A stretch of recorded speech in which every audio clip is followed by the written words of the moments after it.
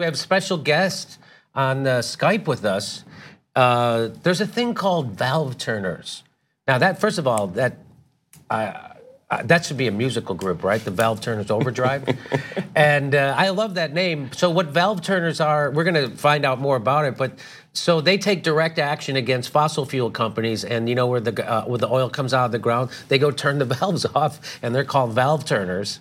And so there's a bunch of these people who they got caught and they got indicted. And right now we're going to meet a valve turner.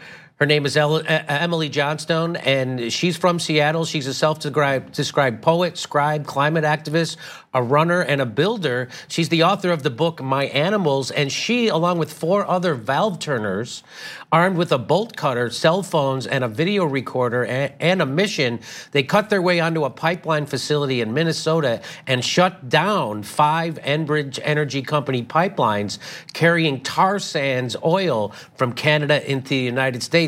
And she faced jail time up to 22 years. So let's go ahead and say hello to Emily Johnston. Hi, Emily. How are you? Hi, Jimmy. Nice to meet you. Wow, it's really an honor to meet you, and I'm really always in awe of people like you who, don't sit on your couch or don't yell into a camera, but actually put your body in harm's way to help the world and the environment. So my hat's off to you. And so tell me what happened. So how did you get the idea to become a valve turner? And can tell me specifically what happened in this case where you had to go to court and you were facing 22 years? Yeah, so there were 5 of us, friends who'd been talking about this for some time, some months, and doing research on the safety aspects and, pretty much everything else, the likely charges, et cetera. We were motivated by the urgent need to act on climate and the fact that tar sands oil is the most carbon intensive of all kinds of oil. In 2015, there was a study that talked about which fossil fuel projects we could not pursue and still hope to avoid catastrophic climate change. And one of the things they said was that by 2020 we had to be drilling, quote, a negligible amount of tar sands. Instead, these companies are trying to ramp up production and double or triple their capacity, et cetera. So we felt it was really important to shine a light on the disastrous nature of tar sands and the urgency of climate change in general. Yes. So you went on to Enbridge Energy Company's pipelines. You did some valve turning, and you got arrested for that. Yeah, so we actually, the 5 of us were at 5 different pipelines in 4 states. So my friend Annette and I were in Minnesota. Our friend Michael was in North Dakota. Our friend Leonard was in Montana, and Ken was in Washington State. And, all of our trials happened, in the states, at the state level. And the final one was the one this month in Minnesota. And the reason for that was that a year ago, in October 2017, our judge granted us what's called the necessity defense. And then the prosecution appealed that. The appellate court voted with us and upheld it. And then the state Supreme Court also upheld it again by refusing to hear a second appeal. So that's why it was almost 2 years to the day after the action when we were finally tried. And it promised to be an incredibly exciting and important trial. And then some pretty weird stuff happened. So the judge found in your favor last October 2017 when he granted you a necessity defense. And what is that? What that means is it's an old piece of common law, and it says that, for example, it is not illegal to break into a burning building if you hear a baby crying, something like that. It is not illegal for a captain to throw all of his cargo overboard, that belongs to other people, if the ship would sink otherwise. So if there is a higher necessity involved, and our argument is absolutely that we have to shut down these tar sands pipelines, and therefore it is essentially legal to do so, because the greater harm that we're avoiding is catastrophic climate change. Did you expect that decision from the judge, or was that because that's surprising to me that a judge anywhere in the United States would go along with that? So is this just a unique judge who was he appointed by Was he by McGovern? Who appointed this guy? I don't. It's a good question. I don't know that. I'm pretty sure he was elected actually in that community. So it is not unique in the sense that this has certainly been used politically before. It has not been used in its sort of fullest format for a climate defense. And there have been a couple times when judges have said, "Yeah, we want to hear what you have to say about that," and then for one reason or another, the trial didn't happen. So, for example, our friend Ken was engaged in one of those first cases in an action called the lobster boat blockade in Massachusetts in 2014, I believe it was.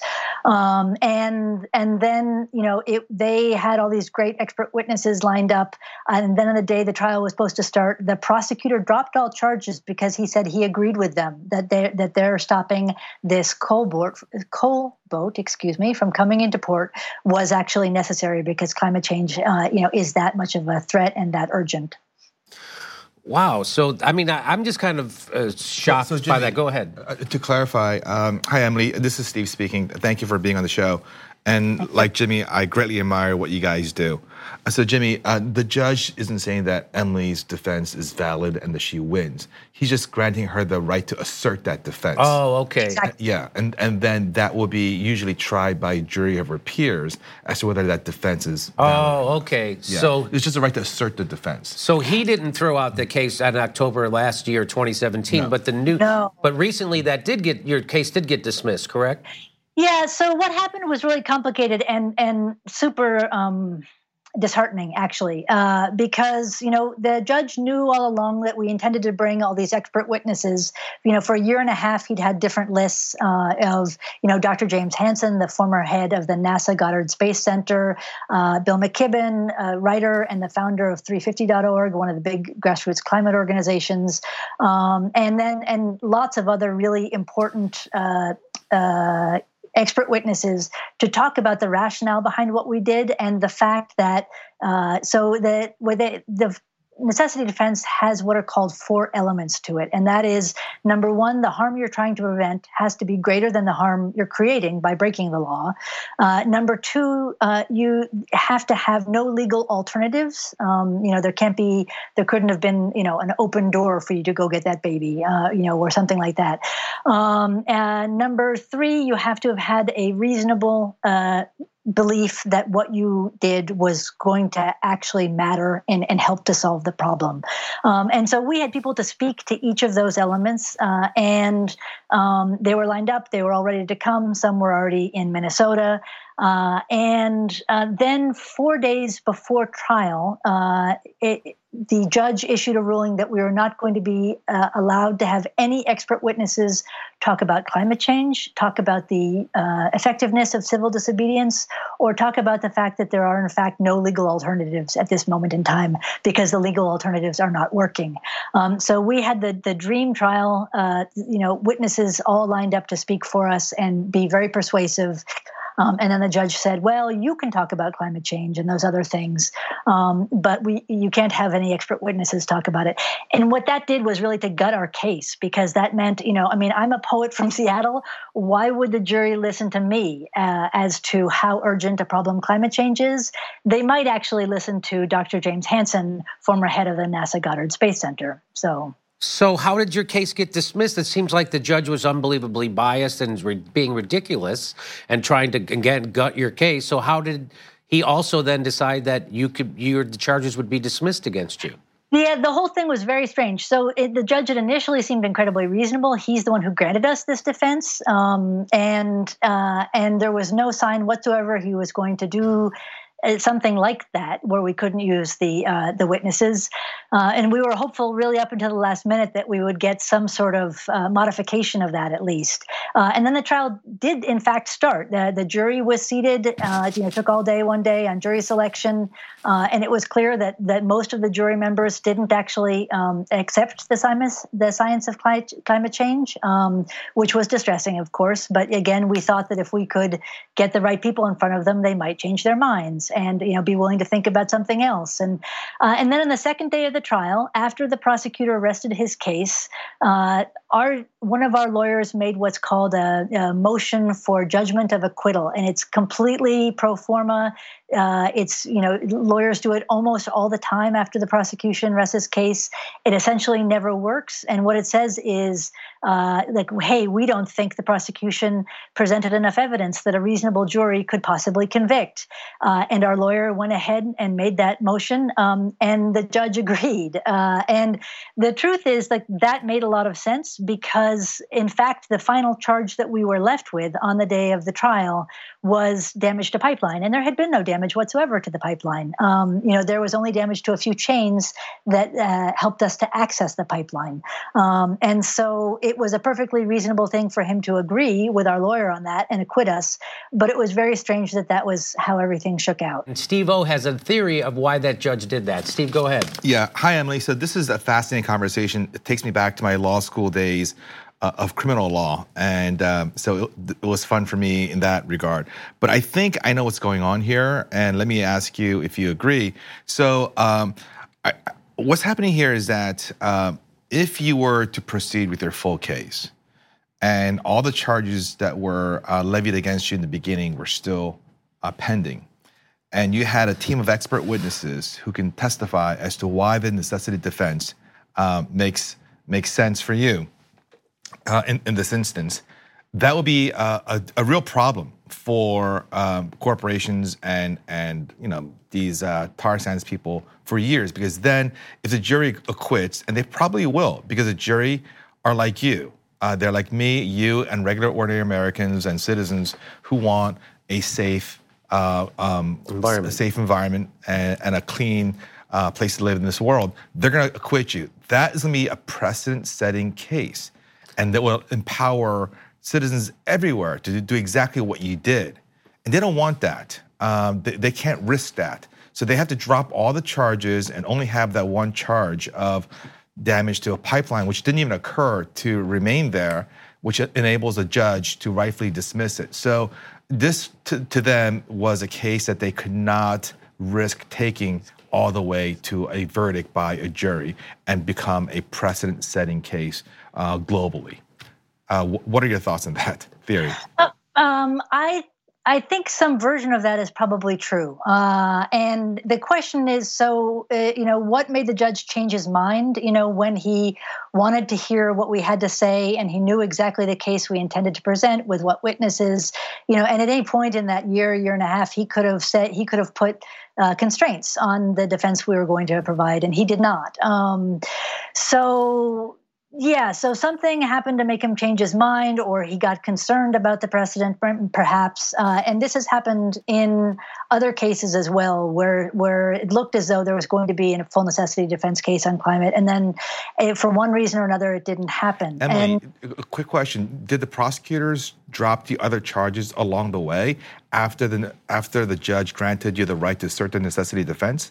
Yes. Okay, so that's what happened. Yeah. And what's interesting about that is I think that actually was a case of overreach on the part of the prosecution, because I think the prosecution, once we were allowed to present the necessity defense, was afraid that the jury might, so to speak, split the baby and feel that they had to convict us on something, but not want to convict us on the largest charge. So they got rid of all the smaller charges and left us with, the critical damage to pipelines, which is the one they simply couldn't, prove because it didn't happen. Right. This is Malcolm, and so Emily, to clarify, my understanding is, you got onto the property and then you alerted the companies. All of you separately alerted the companies. Look, we're here and we're going to shut this valve off, exactly. Or you can do it remotely yourselves. And they all chose to do it remotely themselves. So that's why you didn't actually do any damage to the pipeline. You didn't actually turn any valves. Well, we did turn the valve, but not for very long. Oh, okay. And it wasn't what shut it off. But even if we had turned the valves, it wouldn't have done damage. They're meant to be. They're designed to be used in the case of an emergency.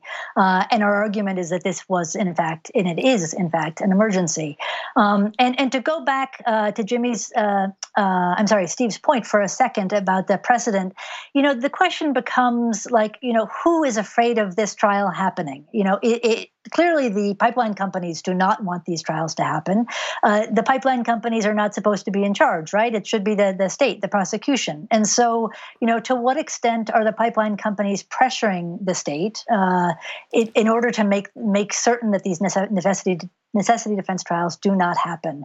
And the other point I'd like to make about that is that I think, this argument that there will suddenly be chaos and everybody will feel empowered to shut off pipelines is a straw man in a lot of ways, because in fact, the part of the point of using this argument is to make it clear that if a jury of our peers agrees with us that climate change is such a threat that citizens might have to do something like this, then that actually begins to change everything, and it becomes less essential for that argument to be made.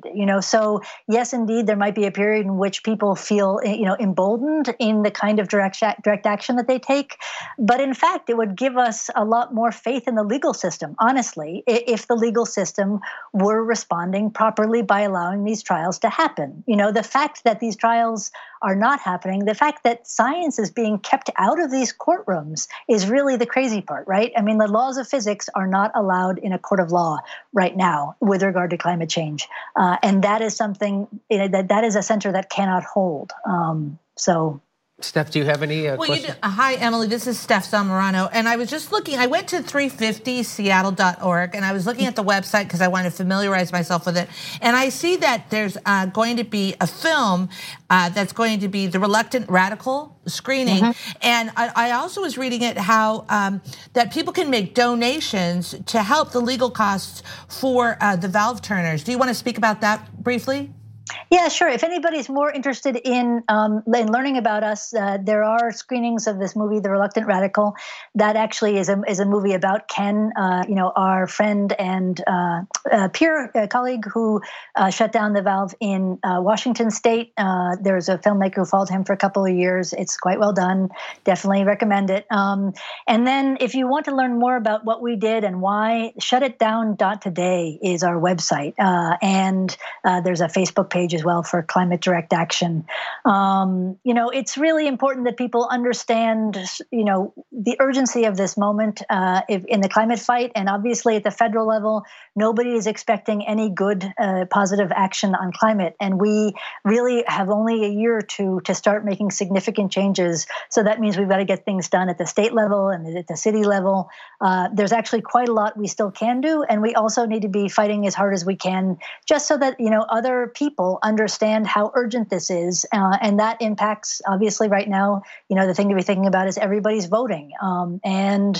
That we need to be working every angle we can, mostly legal, obviously, and then the occasional use of strategic civil disobedience as well. And so do you have a electoral strategy?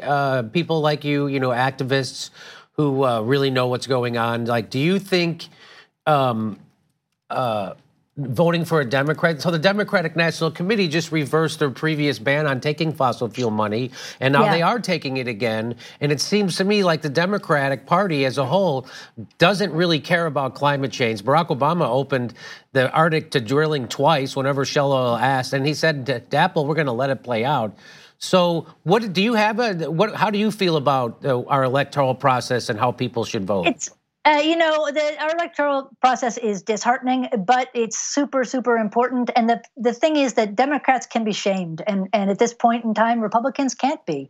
Obama, made the decision finally against Keystone XL, and was somebody who understood the realities of climate change and at least wasn't totally fighting on the global level against, progress on climate. So, the Democrats are certainly deeply imperfect. I would never argue otherwise, but they can be shamed, and a lot of them, their heart is in the right place, and we can push hard with the Democrats. We can't obviously push with the Republicans right now.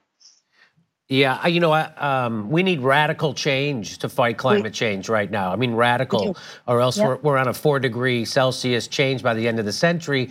Best estimates say we're on 2 degrees, which is already catastrophic. So so you still think incrementalism with Democrats is a good strategy? No, absolutely not. But it's one of the strategies, right? We need to be using all of them. And so, we engaged in this action when Obama was president. And to be clear, none of us expected the 2016 presidential election to go the way that it did.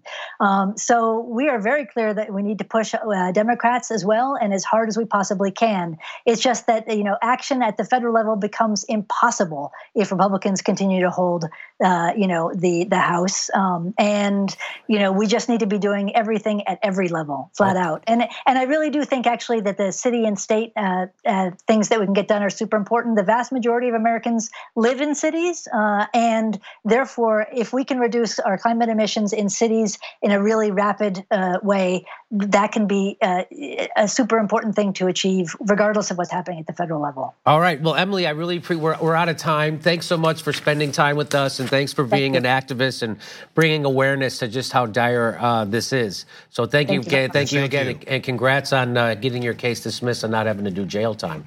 All right. Thank you very much. Okay. Bye-bye.